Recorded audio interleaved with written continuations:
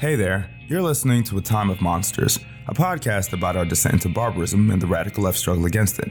I'm Aaron, and today I'm joined by journalist and author Ryan Grim to discuss Biden's first 100 days in office, what he's accomplished and has yet to accomplish, and what we can expect from his administration in the future. We also dive into Ryan's book, We've Got People, to cover a brief history of grassroots organizing in the United States, from Jesse Jackson to AOC. I think this episode is going to be really useful for folks who are looking for a synthesis between electoralism and mass politics. So, enjoy.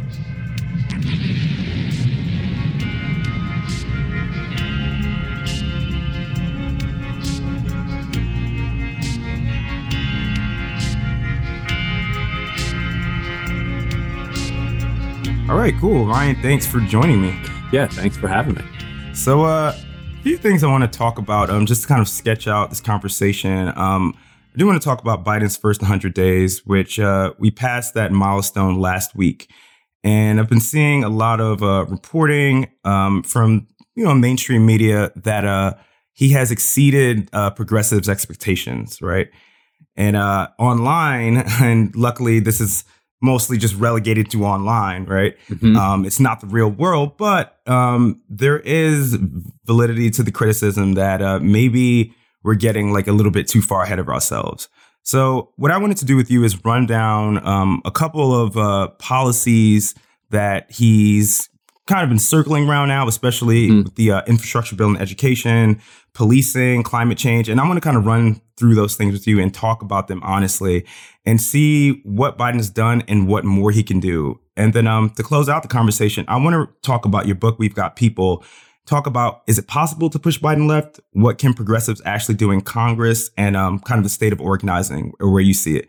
So I know that's expansive, but to kind of start off, the pandemic, what has his response been to the pandemic? And do you think that there's anything more that he could do, especially via executive order? I mean, it's been good. And, there was a fight very early on over who would be chief of staff. Mm-hmm. And there was the Ron Klain camp, who ended up being chief of staff. And then there was, what's the dude's name? His longtime friend, who was a co-founder of the DLC, back in the 1980s, mm-hmm. the Democratic Leadership Council. Yeah, the right wing kind of recruited Bill Clinton to run for president, argued that, the Democrats need to get away from the left, need to get away from workers, need to embrace. Are we talking Rahm? No, what's his name? Totally a total right wing dude. And like a proud right wing dude, like author of the crime bill. Now, Ron Klain, as somebody who's been close to Biden throughout most of his career, also has his hands in all sorts of bad things, and too close to big tech, and has plenty of there's plenty wrong with him. But what people, both his detractors and his supporters, say about him is he's like the guy that you go to in the Democratic Party if you need something run efficiently and effectively. Like, forget about ideology. He's just good at managing stuff. Which, when it comes to pandemic response, that's everything. Because it shouldn't be a political question. I mean, it's become, infused with our culture war, whether you're going to get vaccinated or wear a mask, whatever. But, exactly. Yeah. But the general idea of finding the raw materials, producing a vaccine and distributing it to people, that ought not really to be political or partisan. It's it's, can you actually do it? And Trump, threw a lot of money at it, and I think deserves credit for that part of it. And he was pushing hard because he thought correctly, I think, that if he could get a vaccine before the election, that helps him get reelected. And so exactly. he was pushing really hard, but he wasn't doing much in terms of rollout. There's this amazing quote from him. I forget where it was, where he said, "After the election, I've never worked so hard in my life." And what he was referring to is trying to overturn the election. Yeah. And it's well, dude, if you look at the chart of November, December, people were dying by the tens of thousands. Yeah. Yeah. They were running out of space to put bodies. He's like, I never worked so hard in my life. Yeah. Trying to find new votes in Georgia that would flip the election. Yes. And so we had that period after, leading into the election and up through inauguration, where there was just an absolute vacuum of organizational leadership when it came to the pandemic. When they started saying we're going to do 1 million shots a day and we're going to do 100 million in the first 100 days, a lot of people were like, "Ooh, you're setting yourself up there. Yeah, you're not going to be able to hit that." But they hit it and exceeded it. That's on the domestic side. Obviously, they now need to put actual meaning behind and actual action behind what Biden said at his joint address, where he said, we want to be the, what did he say, the arsenal of vaccines or something like that? Yeah. Good. Do that. Yeah. But you actually have to do it. You already promised, you told Adi Barkan that you would waive, you've seen that clip going around, that you would waive patents. And even if you wanted to be classic Joe Biden and split right down the middle, you could say, look, we're licensing the patent for free until this pandemic's under control. Like for the next year, 2 years, you could just license it. I say waive it, but Biden, that's not who Biden is. So he could even just do that. How can you hold on to it? And then there are people that say, well, look, it's not actually the patent that's stopping it. Okay. Then what's stopping you from? Exactly. Okay. So then license them the patent. And then if they still haven't made it, then you can be like, see, told you that wasn't the problem. And that's I think on the domestic side, like even someone who's as cynical as myself, right? You kind of have to like congratulate him, or at least acknowledge that the vacuum that he filled, right, after Trump's abysmal response, right, or lack of a response to the pandemic, is something that like, this is common sense. This is what has to happen and should have happened. But especially as the son of West Indian immigrants, I really feel like I can't feel good about how restrictive we are, right, with vaccine like nationalism, with these onerous patent laws. I think it was Jen Psaki who said that they're going to send more than 60 million vaccines, right, to other countries. And I'm like, 60 million? Like, that's like a drop in the bucket, right? And I think it's what they had of AstraZeneca warehoused. Yeah. There's probably like a simplistic reason for this, but why does Biden like kind of tread that fine line between, how can I put it? I guess when I think of his foreign policy, it seems that he's really obsessed with America having standing in the world, right?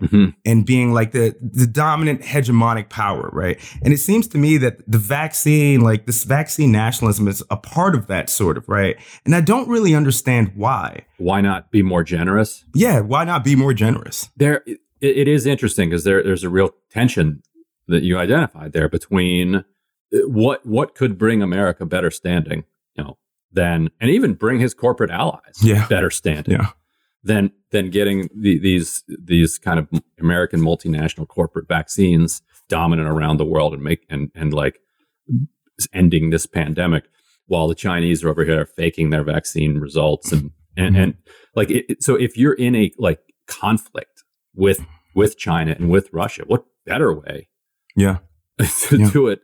What better way to triumph than say, look, China's kind of foreign policy is to spend a lot of money in other countries, and people like that. They've built roads all over Africa, for instance. But like within 2 weeks of them leaving, those roads are falling apart because there's it's not like American road builders are the best, but like here in the U.S., the roads are actually pretty good. Like they're not going to fall apart within 2 weeks of being constructed, and they're cutting corners, they're chintzing, and so their attempt to buy favor kind of backfires on them, and that you saw a similar thing with the vaccine, that with them cutting corners on the testing, and now people don't necessarily trust that their vaccine is as effective as as they claim that it is, and so what better way for the U.S. to actually, promote its own image and make the world a better place by spreading the vaccine around the world. And it's in tension with he won't call it America first because that's Trump's phrase, and it's got the links to the Nazis and but it's in tension with his nationalism, with his and sometimes good nationalism. Like he got dunked on in DC for saying, I want the windmills to be made in Pittsburgh, not in Beijing, because kind of globalist attitude among a lot of free traders is like, who cares where the windmills are made? Yeah. Well, a lot of people do care. They want the jobs. They want the jobs to be here. So he has, he's nationalist in the right direction sometimes, but maybe it's just overriding his, overriding his instinct to get American prestige spread around the world, because everybody around him is, I'm sure, arguing the pharma talking points. And so, and at the same time, he's a politician. He's like, we're only 50% vaccinated, and politicians are always nervous about foreign aid.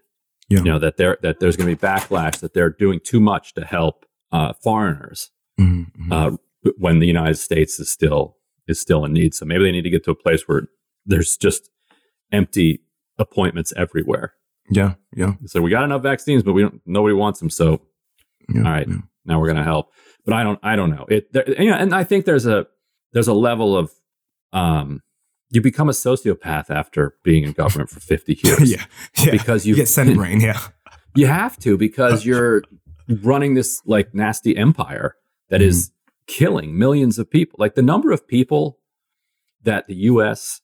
has directly or indirectly killed around the world since he was elected to the Senate in 1972, well into the tens of millions. Yeah, just absolute barbarism. And so if you're actively participating in that for 50 years, day to day, it's got to do something to your soul.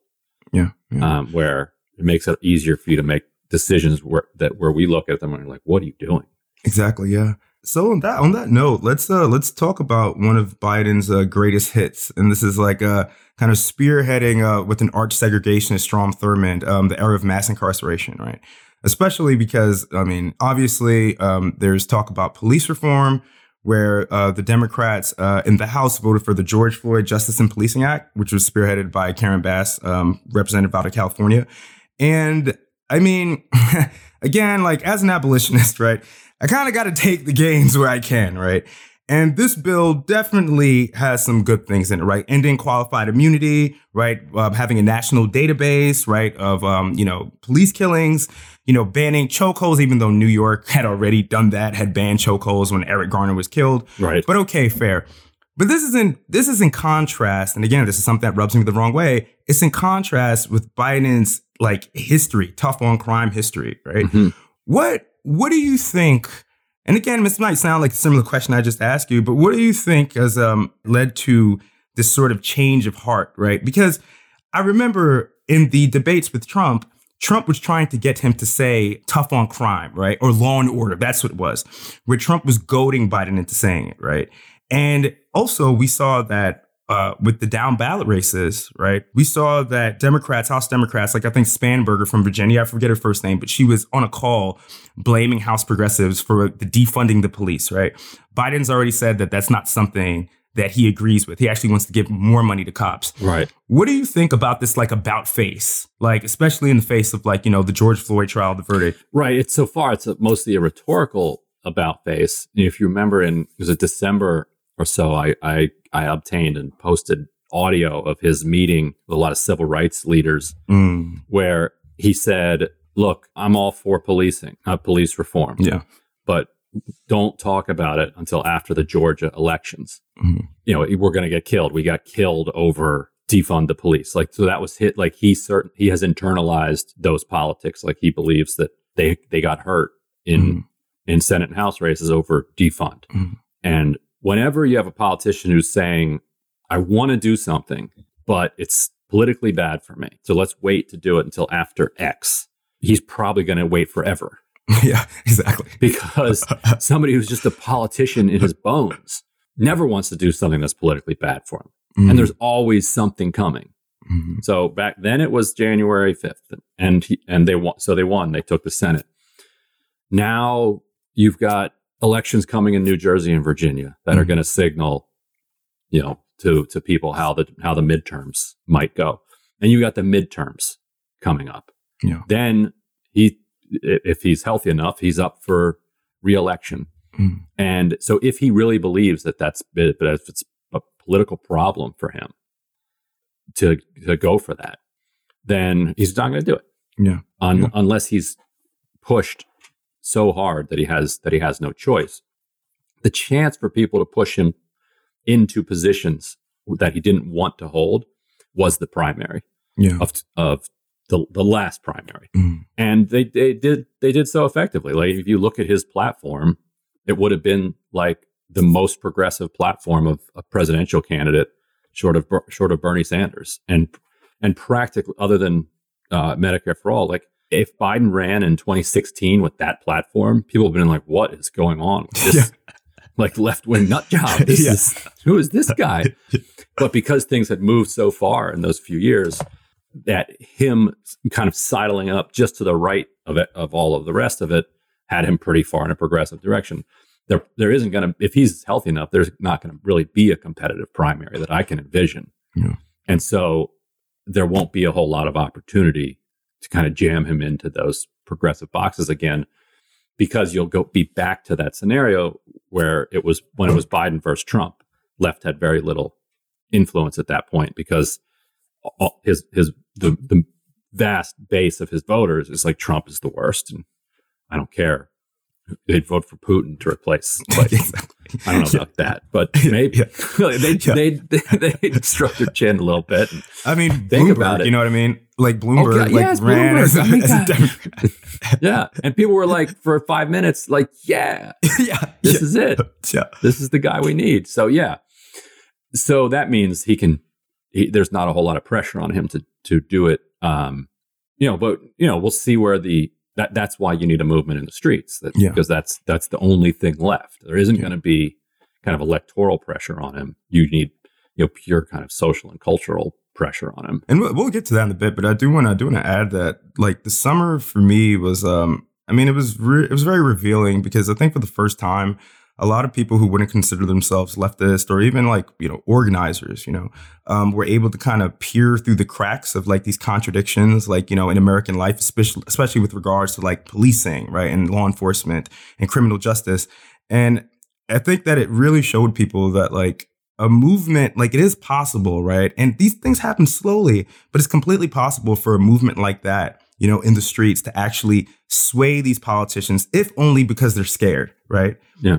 And I mean, not scared for their lives, but scared about being reelected, right? Right. So, Ryan, I don't know a lot about this, and I want you to walk me through it. The Infrastructure and Education Bill, I think it's this American Families Plan.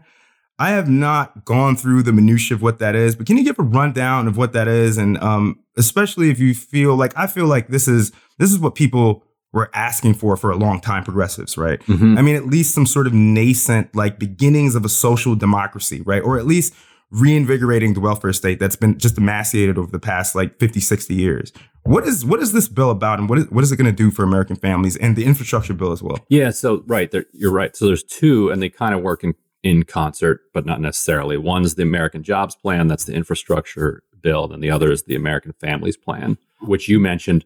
And so the Families Plan is interesting because it has identified a place where progressives can make huge gains in making the country a lot more like the more generous welfare states of Western Europe for workers and for families, without running up against massive industrial and corporate opposition. Because Democrats, particularly Democrats like Biden, are just going to buckle. In the face of they can't even waive a patent in the middle of a pandemic because of pharmaceutical pressure. And so, Biden has been very clear that has no interest in taking on the insurance companies and the drug makers and the device makers. And he went through that just for the milquetoast Obamacare, and they're all scarred from that. So when it comes to more money for families and subsidizing childcare, not only is corporate America not hostile to it, there's plenty of corporate America that's like, you want to give more money to our workers so that they can work more? Yeah. Okay. Just don't tax us for it. Yeah. Like we don't want to pay that part, but if you want to figure out a way to make that happen, go for it. But it would make life much less barbaric for people in this country. Like, so the child tax credit, which rightly was criticized for being just 1 year, but rightly was praised as breaking the back of the kind of Reagan-Clinton consensus that any cash benefits that exist in our system cannot go to poor people. They can only go to people who've worked a certain amount. It's very much around this ideology of work is good. Yeah. And if you can't find work or you're not working right now, then you're bad, and any support, any subsidies for you is just encouraging you to continue your life on the dole. Exactly. And so this tax credit, broke away from that and was like, no, everybody gets it. And it's a decent amount of money. I mean, it's $300 a month per kid, depending on their age. It's a little bit different. But so if you've got 2 kids, $600 a month. Yeah, that's life changing for some people. You got $900 a month. That's huge.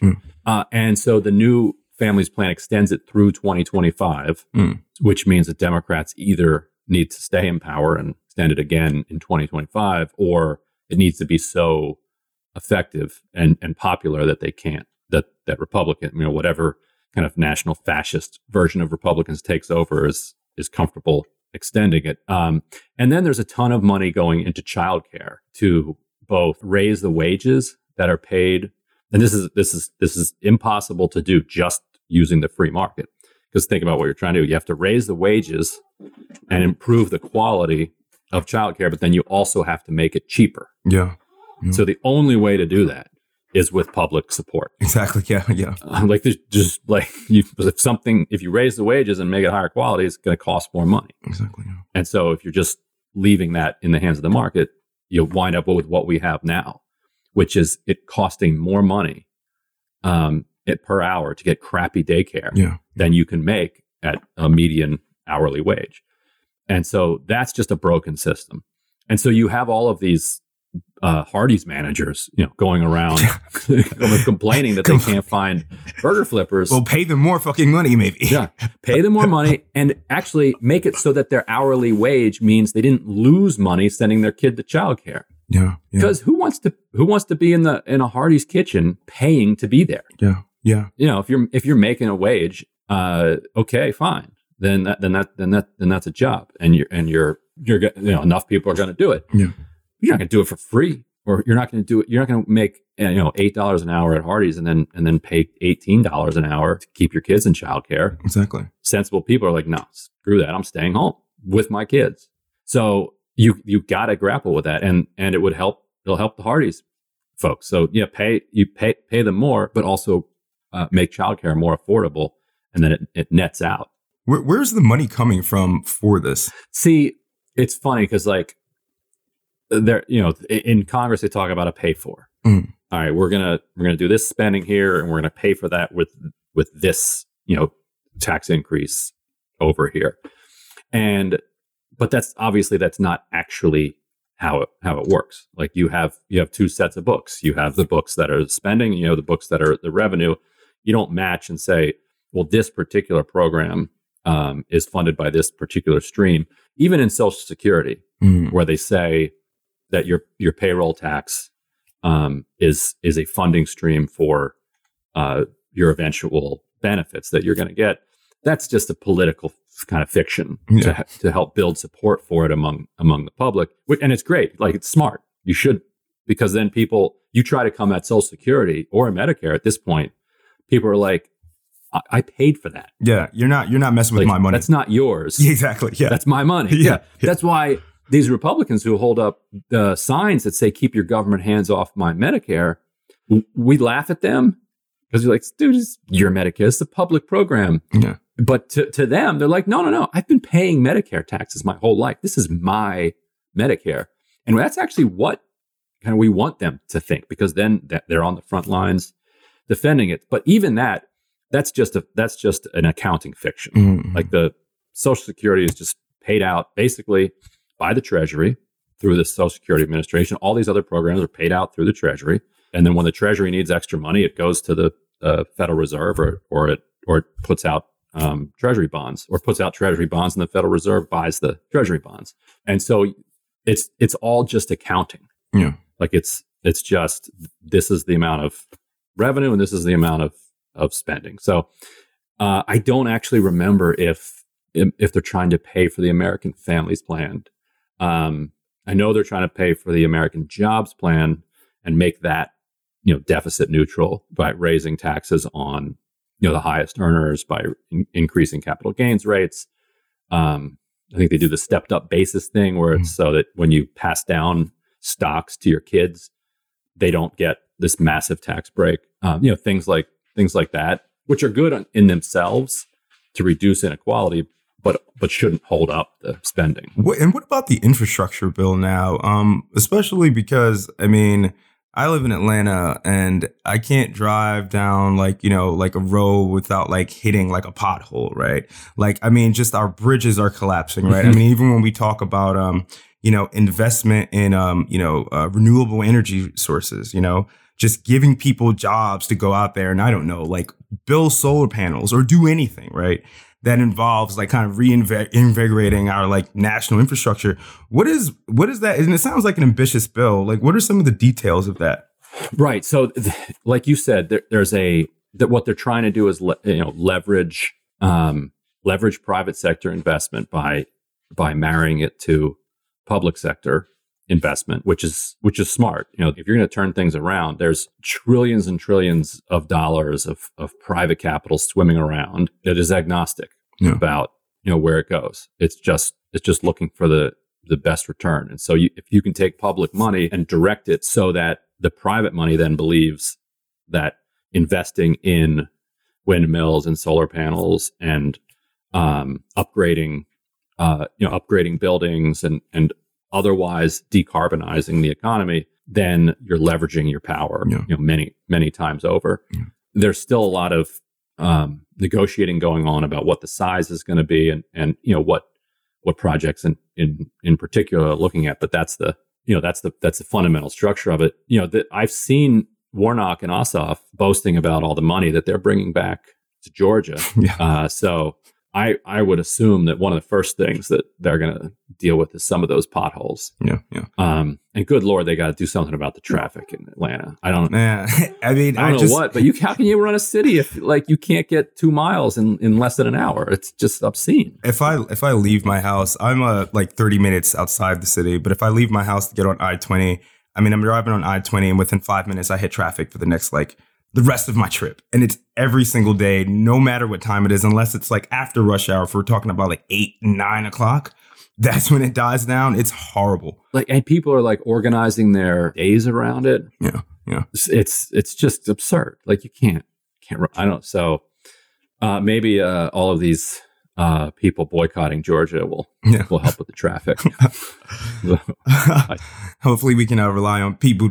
We can rely on Pete Buttigieg to help get us some public transit. There you go. Get those bike lanes out there. Exactly. Big thing I want to jump to because this is something that passed the House and it's awaiting Senate, the PRO Act. Mm-hmm. And it's something I've seen you talk about a lot. And actually, it was your reporting and other reporting that made me realize that this is actually really important and like it's a big fucking deal. Like it is to quote Joe Biden, this is a big effing deal, Talk a little bit about the PRO Act. And then I think all these bills that we've been talking about, proposals, I think the problem is that it has to pass the Senate, right? And has to withstand the ire, animosity from Republicans. Talk a little bit about the PRO Act and what are the chances that it is going to pass the Senate, especially with Democrats who seem a little bit more ambivalent. I think Joe Manchin has come out in support of it, but other folks have not. So if I were a gambling person, I would put a lot of money on that there's very little chance the entire thing goes through. Mm.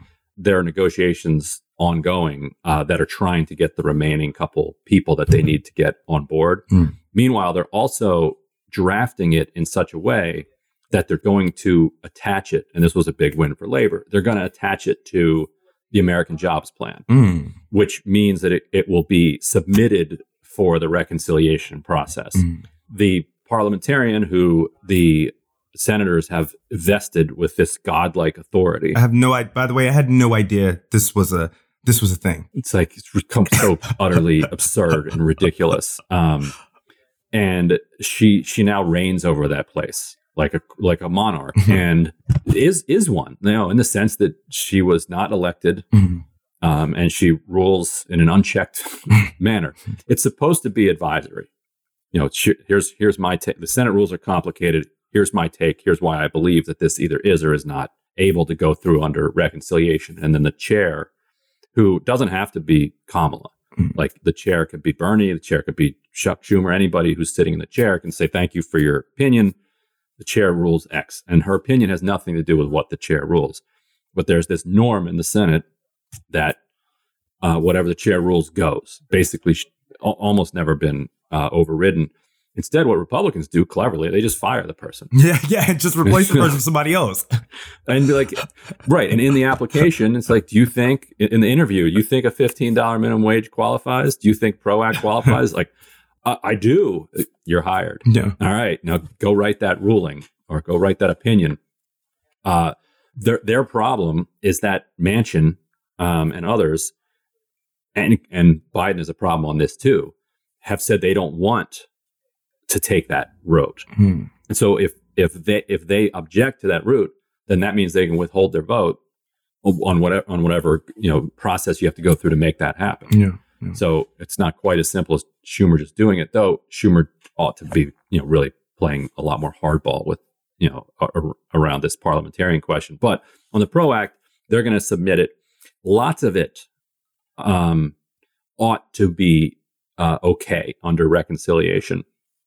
And so, like some of the best stuff.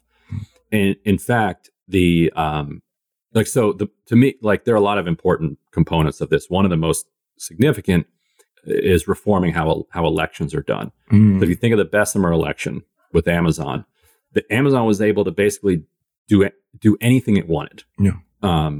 Even violating labor laws, unfair practice laws, to intimidate their workers with no real concern that whatever the punishment was for getting caught, if they even do get caught, would outweigh the benefits of breaking the law. So major companies, they just go ahead and they just do whatever they want. Yeah. What this policy would say, if you don't follow the rules and when we catch you, there'll be more money for enforcement and this and that. It overturns a Supreme Court opinion that says that NLRB can't issue these fines, so they can start issuing fines. They can, I think it's like $10,000 a day. Oh wow! For these fines, which starts to add up, not necessarily to an Amazon, but $10,000. It could be per infraction. So if you're racking up a ton of infractions per day, like that starts to hurt. No. That also helps drive media coverage. Like if Amazon's getting fined $100,000 a day for its unfair practices, like that's going to change the nature of the public conversation about that. And because a lot of these fines already exist and you're changing the number, they're changing the amount that's fined, that should be fine under reconciliation because you're just moving numbers. And so that has budget impact. And in order to have that budget impact, you have to reform the underlying laws. So that kind of reform, which is a centerpiece of the PRO Act, it should be able to go through under reconciliation. Then your question is, do you get 50 votes for it? Yeah. And people are pretty confident. Like Mark Warner today was finally broke his silence on the PRO Act and said what you would expect him to say. We have a new economy. He's worried about gig workers, but he's working with the drafters of the bill, and he's trying to figure out ways to, get to a yes. Like Warner and Kelly and Sinema, who are the only three remaining holdouts, they don't want to go into. Warner doesn't care about his election, I don't think, but Kelly and Sinema, they don't want to go in with this much animosity. They don't want to be the ones that kind of stand in the way. Yeah. If there are 10 people against it, I think they're fine being against it. Yeah. Yeah. And that's why they love it when Joe Manchin takes the heat for them. Like the rest of the Senate caucus, when Manchin's getting killed, they're like, excellent. Exactly. Yeah. Yeah. Train your fire on that man. Nothing to see over here. Like, don't worry about me. He seems to revel in it, though. He seems to enjoy this position of being the kingmaker. Right, because he's in a heavily Republican state now, too. And so if he's got the media or liberals yelling at him, that helps him back home. Yeah, yeah. Because he just says to his folks back home, he's like, see, I'm telling you I'm like a conservative dude. Yeah. The liberals hate me. Look at AOC over here trashing me. Yeah, yeah. But that's not exactly where Kelly and Sinema are. So I think it could. I think a significant amount of PRO Act can clear reconciliation and big pieces of it can move forward, which would allow the ranks of organized labor to grow by millions. Yeah. There's something else in there I thought too is really important, is that it prevents employers from misclassifying workers as independent contractors, Mm-hmm. right? And I think that's like especially important right now. And I mean, even if like you don't want to join a union or are ambivalent about joining a union because of 60 years of red scare fearmongering, Mm-hmm. like the fact that this will make it easier for people to join a union, especially like Black people of color, right? That is something that will hopefully shrink the wealth and income inequality gap, hopefully over time, right? Yeah, and not just easier, but legal. Legally, yes. Like, yes, legally. For independent contractors, like it's straight up illegal to organize into a union, which I think a lot of people don't realize, but it's like that's utterly absurd. Yeah. And if you go to a construction site, or you go to a lot of warehouses now, you're going to find them mostly populated by people who are getting 1099s. Yeah. So not only do they not have benefits, they don't have basic worker protections, but they're not allowed to look around the site and talk to their colleagues about forming a union. Yeah. Like it's like you can't do it. It's absurd. It's insane. Like they're part of a collective crew taking direction from a boss, and yet we pretend that they're not workers who are eligible to form a union. And because of, I guess, partly because gig work is new, also because everybody takes an Uber. Yeah. Everybody, lots of people use Airbnb, et cetera. Like the gig economy has kind of overshadowed the conversation about the PRO Act. Yeah. But those independent contractors are a small percentage of the overall independent contractors who are misclassified. And if you're an Uber driver who wants to drive 10 hours a day, like PRO Act doesn't hurt you. Forcing Uber to give you a W-2 rather than a 1099 doesn't mean you have to show up at 8 a.m. and check in with your boss. Yeah. And be on a particular shift or do any of the other things that people rightly object to when it comes to work. Like nobody likes, well, I mean, some people get off on like a set schedule like that, but others just don't want it. Like most people don't. Right. And so you could, there's this like fear mongering that the PRO Act is going to, force you into some rigid schedule and force everybody to work 40 hours a week and this and that. But that's not at all right. You could, like, life wouldn't change. They would just get a W-2 instead of a 1099.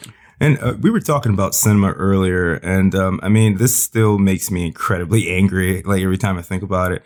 Her voting down the $15 minimum wage that would have been included like in the COVID relief bill. But what about Joe Biden and because there was a news conference where this reporter, I forget from what outlet, but not a socialist by any means, but fairly asked Jen Psaki, like, why is Biden pushing harder for getting Neera Tanden as the OMB director, but not pushing as hard for this $15 minimum wage, which would actually help people?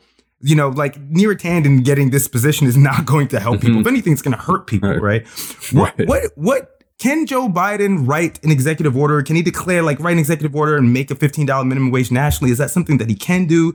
And why? I mean, we both know why, but why doesn't he? Right. This is the most frustrating thing. I mean, the minimum wage now is, what is it? $7.25 an hour? Yeah. That's insane. That's insane. The only thing he can do is for federal workers and contractors.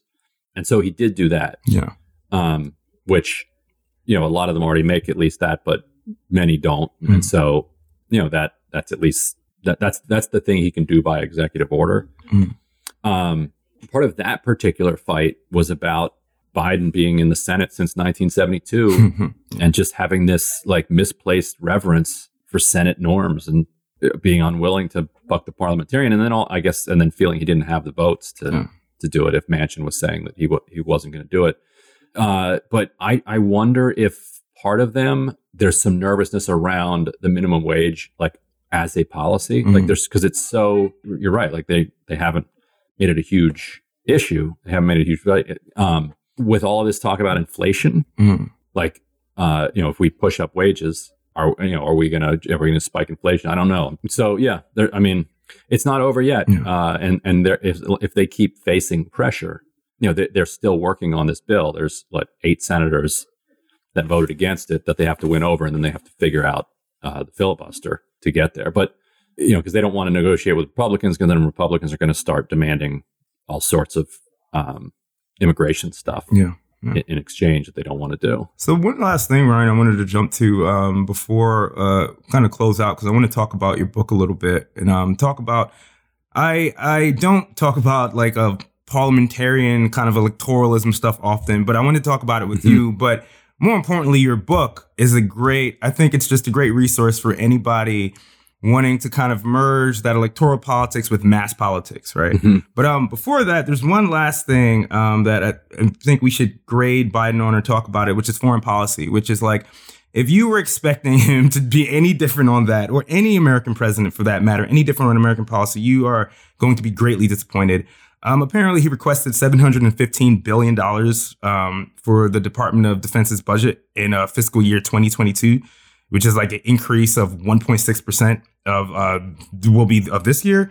I mean, foreign policy. I mean, this is one thing I think that we can both say. No one can be honest and say that this is something that they were expecting Biden to be progressive about, right? Right. I mean, we're still droning people. We're still involved in like covert wars, proxy wars, and Joe Biden too. I don't think Jeremy Scahill actually. I think your colleague actually did an amazing piece on an investigative report on Joe Biden's the past half century of his foreign policy.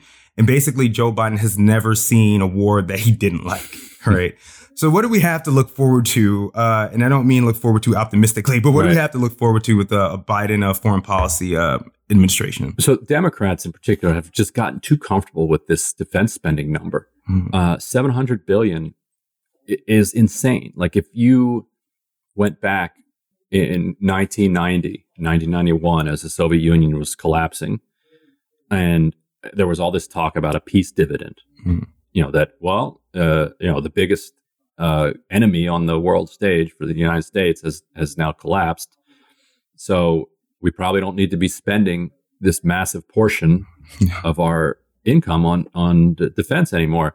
Instead, we've like doubled since then. That's so insane when you put it like that. It's like, are you like it should? So let's be like completely moderate, centrist, and say you should cut it by half from there. Yeah. That would mean you should be at about 100 billion, 150 billion a year right now, which is like considered like radical defund of the Pentagon compared to compared to the 700 plus billion that it is now. And the Pentagon's kicking and screaming about only getting a 1.6% increase because they're like, wait a minute, there's inflation and everybody's costs are going up and we're paying higher wages to the troops. And so that's eating up a lot of our money. And like to have an organization whining about getting $700 plus billion a year when there's nothing for it to do. Yeah. is insane. Like, who are they fighting? What war? I mean, what war are you fighting? Even if you wanted to go to war in Afghanistan for another 20 years, like you don't need a $700 billion annual military to do that. Yeah. So that part is so far out of whack from where it ought to be. Mm-hmm. And Joe Biden is probably never going to be the guy who's going to directly he's going to directly challenge that. The only couple decent things he did. So during the early years of Obama, he argued strenuously against Obama's surge in Afghanistan. And he was hostile to intervention in Syria. So he often finds himself kind of in the middle of these things. He wasn't for withdrawing necessarily from Afghanistan completely, but he was for not surging in Afghanistan. So he's like half right. That's like often been Biden's position. He's been half right about a lot of things.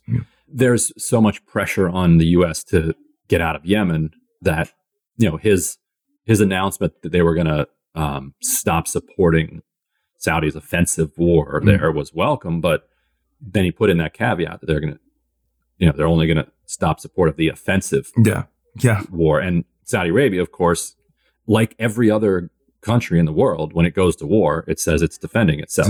Exactly. We used to have a War Department back when we were a weak country that was like afraid of other countries. Like we called it the War Department. Swinging it, putting it on the table. We will go to war. Then the second that we become like the leading empire after World War II, we changed as the Department of Defense. And that's how you know we were about to become an empire. Yeah, that's a really good point, actually. Like just the verbiage of it, because it's like, who are we defending against what? Like I was with my girlfriend. We went to this restaurant that had opened up, and we were watching, like they had the TV on, and it's like cable news or something. It was a commercial for like, Go Army or something like that.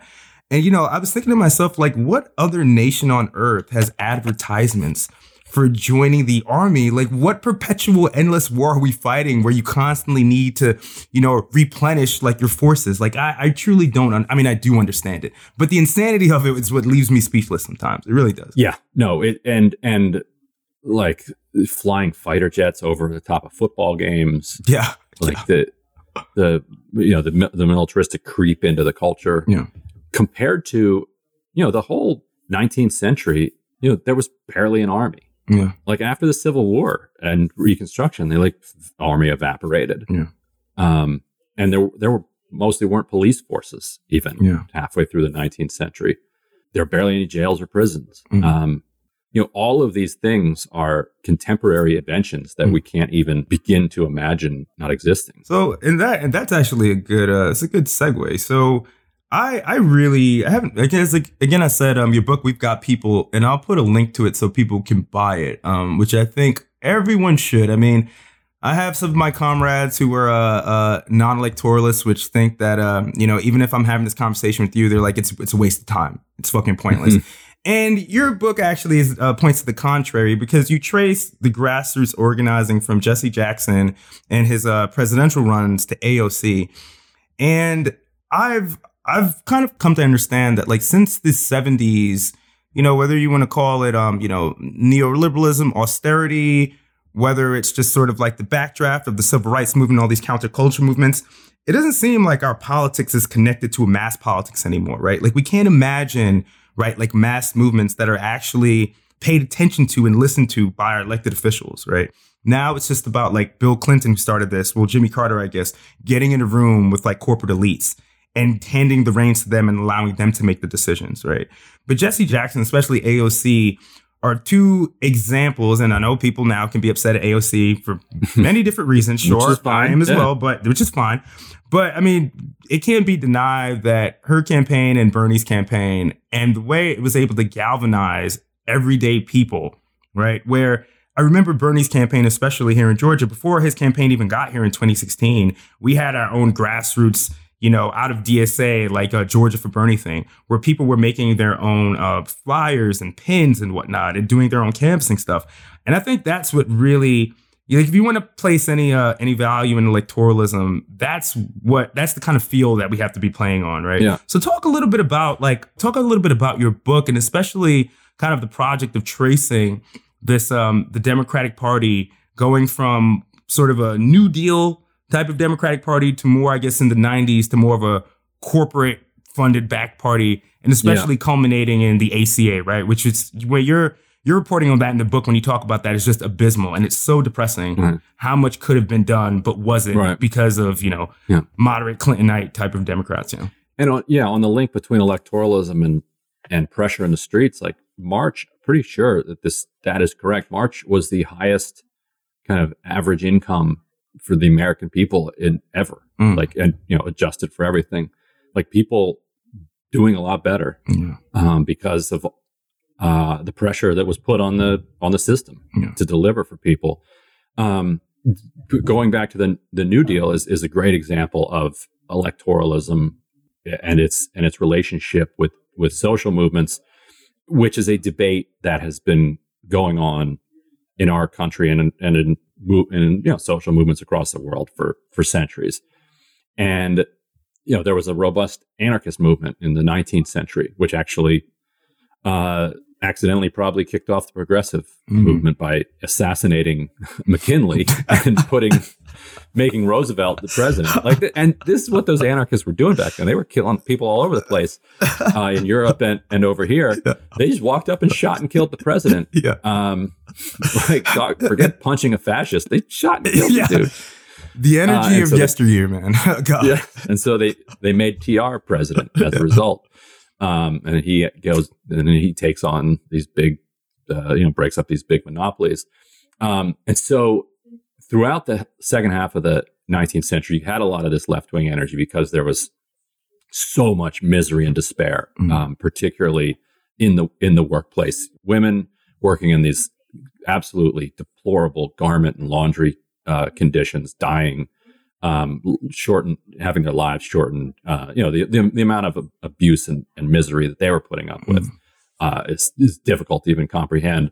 And they probably even had it better than the people working in the mines in Pennsylvania or the coal fields, the factories, the railroad building and operating the railroads. Just utterly deadly occupation. And at the end of the month, you owe more to the company store for all of your troubles. Exactly. You survived, and now you're even worse off than you were a month earlier. But at least you got like a piece of bread, a little bit of a ration of water, and so the level of labor militancy was through the roof.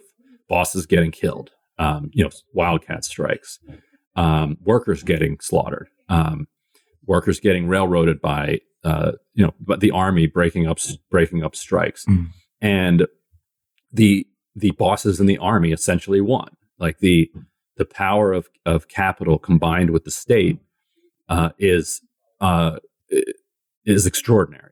In order for workers to be able to triumph over the combined power of capital and the state, both capital and state have to be much weaker than they were in the second half of the 19th century in the United States. Like if you're looking at the situation in Russia, Tsarist Russia was a shell of a state, and the oligarchy there was ready to be toppled, and the question was who was going to do it. That wasn't the situation in the United States, and so so then the Great Depression comes about, and labor militancy increases again for obvious reasons. People are utterly miserable. And so the response from Democrats in Congress and from FDR is the National Labor Relations Act, which has in its preamble, like it says, the goal of the National Labor Relations Act is to promote cooperation between workers and bosses and to reduce violence in the workplace. That's its like actual stated mission. And so there are going to be plenty of people who are like, screw that. Like what, bring the thunder. Like we'd rather have the war. But most workers actually would prefer to just get paid a decent wage, lead a dignified life, and not have to be like facing down Pinkertons. Exactly. In and out of work. As romantic and as fun as that might be. Seizing the means of production and having, a proletarian dictatorship is not it's not that easy, and it's not bloodless, right? No, it's definitely not bloodless. And so what the National Labor Relations Act did is it gave the labor movement the protection of the state. And when the state was in the hands of either a government that was neutral when it came to labor capital disputes or somewhat sympathetic to labor, then labor through its organizing would make huge gains, not just for itself and its own wages and benefits, but across the board. You see wages and benefits and the quality of life for regular people improving. When the government would get back into the hands of somebody who allied with the capital side of the labor capital dispute, the National Labor Relations Act would still give it enough power that it could use the courts and use strikes and use other tactics to at least try to hold on to some of the gains that it made, rather than what you saw happening in the second half of the 19th century with just actual slaughter, leading to complete strike breaking and replacement by scab workers and the demolition. Like a lot of the things and movements and people that we celebrate from the second half of that century ultimately lost and were crushed and killed, and decades of suffering followed. And so people can't ignore the role of the state in furthering and making room for non-electoral movements. And so the idea that there's this separation between the two, and that I'm not into electoralism, I'm into building the base or social movements, is a nice thing to think. But your ability to win those victories depends on, to some degree, what goes on electorally and what goes on legislatively, because the state is just such a powerful entity that it just simply can't be ignored in your power analysis. And so 1965, mid 60s, you start to see a little bit of stagnation taking hold, and corporate America, which had been pretty thoroughly brought to heel by the New Deal, by World War II, and by growth in the 1950s, starts to decide that it's ready to break out, and identifies portions of the National Labor Relations Act actually that it can use to its own benefit to divide labor unions and to break unions. You start to see the first pushback against the New Deal coalition and the rise of corporate power. When Carter takes power, unions have now been fighting for about 10 years, a rearguard action, and they try to push through this massive piece of labor reform, which would have given them tools, fixed a lot of the things that capital was using to undermine them. It came one vote short, and they thought at the time, all right, we'll get it next time. Like, we're right there. We'll get this. They did not get this. There was no next time. Instead, they got Reagan. Reagan was actually, a lot of people don't know this, Reagan was endorsed by the air traffic controllers. The same ones he fired? Yes. Because they were an interesting union, and one reason that they went down, they were complete assholes. It was all like 45-year-old white men who were just like, when people heard that they endorsed Reagan, it was like, yeah, okay. Yeah, that makes sense. Of course they did. Yeah. That checks out. And so they were these militant labor activists, but also these like reactionary, like racist, segregationist assholes. And so they strike like right out of the gate. After they got, and I went back and read the details of this. They had a sweet offer. Like if you go back and look at whatever the contract was they were being offered, you're like, damn, that's good. Yeah. Like if the air traffic controllers today could get half that, they'd be like, yes. Yeah. Immediately take it. Where do I sign? And they're like, we're out. And so they storm out and go on strike, and Reagan just fires them all. Yeah. And it sends a signal to companies across the country that it's like open season on labor unions. You want to bust your union, we're either going to step aside or we're going to actively help you in that process. And Democrats had just been annihilated at the polls in 1980, and they just are become afraid of their shadow. And they think one reason they lost is that all of this corporate money was being spent against them. So they're like, well, we need to go get this corporate money too. And so they set a new strategy that they're going to use their power of controlling the House of Representatives, which they still had, to say that these corporations need to pay up. And of course, you can imagine how that goes. Like at first, you're like, we're the boss. You pay us. We chair this committee. But very quickly, it's like, all right, you want our money. Here are the things you got to do.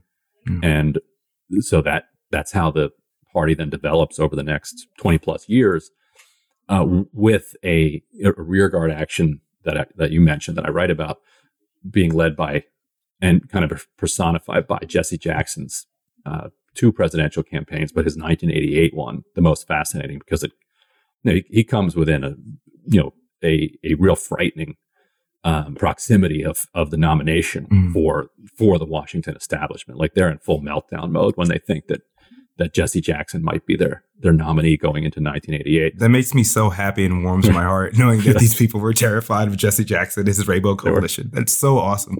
What pissing themselves? How did he? And I know, like, I'm gonna let you go in a little bit, but I really love this book because I don't know. I was born in 1990, right, and I didn't even get into politics until like my early 20s. So there was this whole like chapter like in American history, or presidential history, modern, that I had no idea about. What was Jesse Jackson's, like, what was his strategy, and how did people like AOC and Bernie Sanders adopt that like today? What made, well, I mean, it didn't end up working. Right. Didn't pan out and work, but what made it a successful grassroots campaign? It worked in some ways. You know, he gave this great speech that people could find on YouTube. If maybe they search David and Goliath, maybe that'll find it. He talks about rocks just laying around, and he runs through all of the states that Reagan won against Carter, and then he talks about the margin that he won them by, and there are all of these. We think of this Reagan victory as this massive landslide, but there are all of these states that he won by fairly closable margins, and then he talks about the number of people in that state who were black and unregistered, or black and registered and didn't vote, Hispanic and registered but didn't vote, Hispanic and unregistered, students who were not registered or were registered and didn't vote. Like, he adds all these numbers together. It's a rare kind of orator who can throw around so many different numbers and still have the crowd like eating out of the palm of his hand. And he calls that gap between the margin of defeat and the number of voters who just sat out. He calls that the margin of our despair. And he's like, so he makes the same argument that you've been hearing lately from a lot of people, which is that if you want to beat Republicans, you have to go out and inspire more Democrats to come out. And the way to do that is not to be a Republican light, but by to stand boldly for something. And his 84 campaign in particular registered something like 2 million voters, like an extraordinary number of voters. And if you look at later the 1992 win by Clinton, and it's in the book, but there are a number of states that Clinton clearly won, like indisputably won, by the margin of the voters that Jesse Jackson had registered previously. And Clinton at the time was called, people may or may not believe this, they called him the first black president. I remember that. Yeah. I remember that, unfortunately. And one reason was because so many new black voters came out and voted for him. But the reason that they were registered and they were engaged was because, for the most part, Jesse Jackson, had organized and registered them 4 years and 8 years earlier. He won a lot of delegates, and so when he went to the convention, he was able to win a change in the delegate rules from winner take all down to proportional. Wow. Winner take all makes it much harder for insurgent candidates to kind of catch up, because like you win the first couple states and you're up like 500 to 0, and it's like you're done. And Hillary Clinton would have been the nominee under winner take all. Like if Jesse Jackson had not changed those rules, Obama would not have beaten Clinton in 2008. But Jesse Jackson also brought into politics a lot of people who otherwise wouldn't have been. Like you were talking about the people who are not into electoralism. Yeah. Like if in 1988, only nerds and like class presidents were like getting involved in like Democratic politics. It's like, what was the point? Like, exactly. Yeah. You're just like meekly defending some of the gains of the New Deal against the Republicans. Like there was nothing inspiring about being a Democrat then. And Bernie Sanders is running as an independent in Vermont at the time. And so, but when Jesse Jackson starts running, he's like, no, we're going to do universal health care, gender equity, gay rights, which there was no LGBT yet, or environmentalism because it wasn't climate change yet. But like basically Bernie's platform, but 20 years earlier, all of these people who were interested in making the world a better place come off the sidelines and get involved. Paul Wellstone becomes Jesse Jackson's like Minnesota chair. Bernie Sanders participates in his first ever Democratic caucus. And he has there's this press conference on YouTube that's fun to watch, where he's like explaining like why this socialist mayor of Burlington is going to participate in a Democratic caucus. And he goes on and wins Vermont for Jesse Jackson. And Jackson to this day is proud of having won Vermont, because it is the whitest place on the planet. And they vote, and he won the Vermont caucus. And that was significantly because of Bernie. And then Bernie went to was going to bring the caucus delegates to the convention for Jackson. He's like trying to bring people in to say, no, like there's a point now in participating in the Democratic caucuses, because we can actually move this party, which presaged his own run. One thing I will say before I let you go, one thing I really did like about Jesse Jackson's campaign is the idea of the Rainbow Coalition, and I mean, it's what inspired me about Bernie, right? Is that like I've always looked at Reconstruction, right, as this like really promising time that like it's so sad and unfortunate, right, that it didn't pan out and continue the way that abolitionists had envisioned, right? And about like at the end of the day, the greatest trick this country's ever played is making the poorest white man think he's better than the richest black man, right? And if we could just have that interracial class solidarity, right?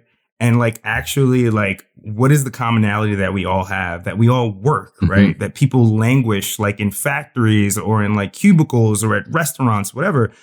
As you were talking about earlier, you're working this job, and then if you have kids, that money that you're making is going right back into childcare, right? I mean, it's also the same example we were talking about the 19th century with factory workers, right? After you barely survive, right? You're given a wage to then go spend it in like a company town, And Jesse Jackson and Bernie and, AOC, like also too, spoke to people's sense of self-autonomy, and that they weren't coming here to save you, but that together we could all do this. And I don't know, as someone who, again, is a little bit sour on electoralism, even though I voted for Warnock and Ossoff, that kind of makes me just think, all right, man, we got to slow burn. And in the meantime, these things matter. And there are people in these positions that can help us, but only if we can organize and push issues enough to make them pay attention to it. So, I don't know, call me a liberal if you want, but I mean, but it's just the way it is. Right?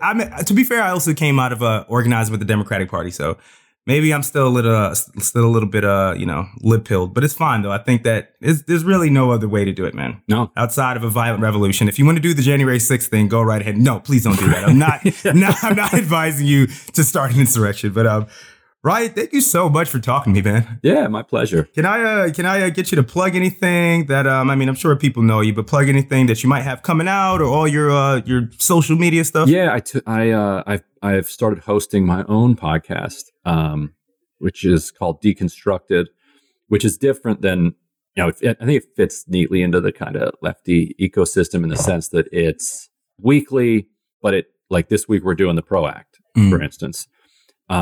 And so we try to find something that's in the news and go deeper on it so that people can come away with a more detailed understanding and bring in the history of how we got there. It's not really kind of like a 2-hour conversational like Joe Rogan style thing. And as much as I might want it to be funny or something, it's not. It's not Chapo. It's not this even. And so that's I would suggest that, and we keep it fairly short too. Yeah. So if people want a place where they can get like a little bit more about what's going on and the history behind it, that's a spot for it. A little meat instead of junk food. It's a little meat. Yeah. I really I've been listening to Deconstructed back when Mehdi Hassan was the host. Yeah, and I won't say anything bad about Mehdi, but I'm very happy that you're hosting it now. I appreciate I'm much that. happier with that. Appreciate that. But yeah, I mean, I'm on Twitter, like unfortunately. By my name. People can find me there and troll me all they want. Cool. Ryan, thank you so much, brother. I really appreciate it. And, like, if you're down, like any other time I need to do deep dives into like current events, especially with like electoral politics, national politics, if you wouldn't mind coming back on, because my pleasure. I do not know as smart as people think I am a dumbass. Thank you so much again. All right, appreciate you, brother. You got it. If you like this interview and want to support us, go to patreon.com/AdamPod and become a patron for exclusive content, including weekly news updates.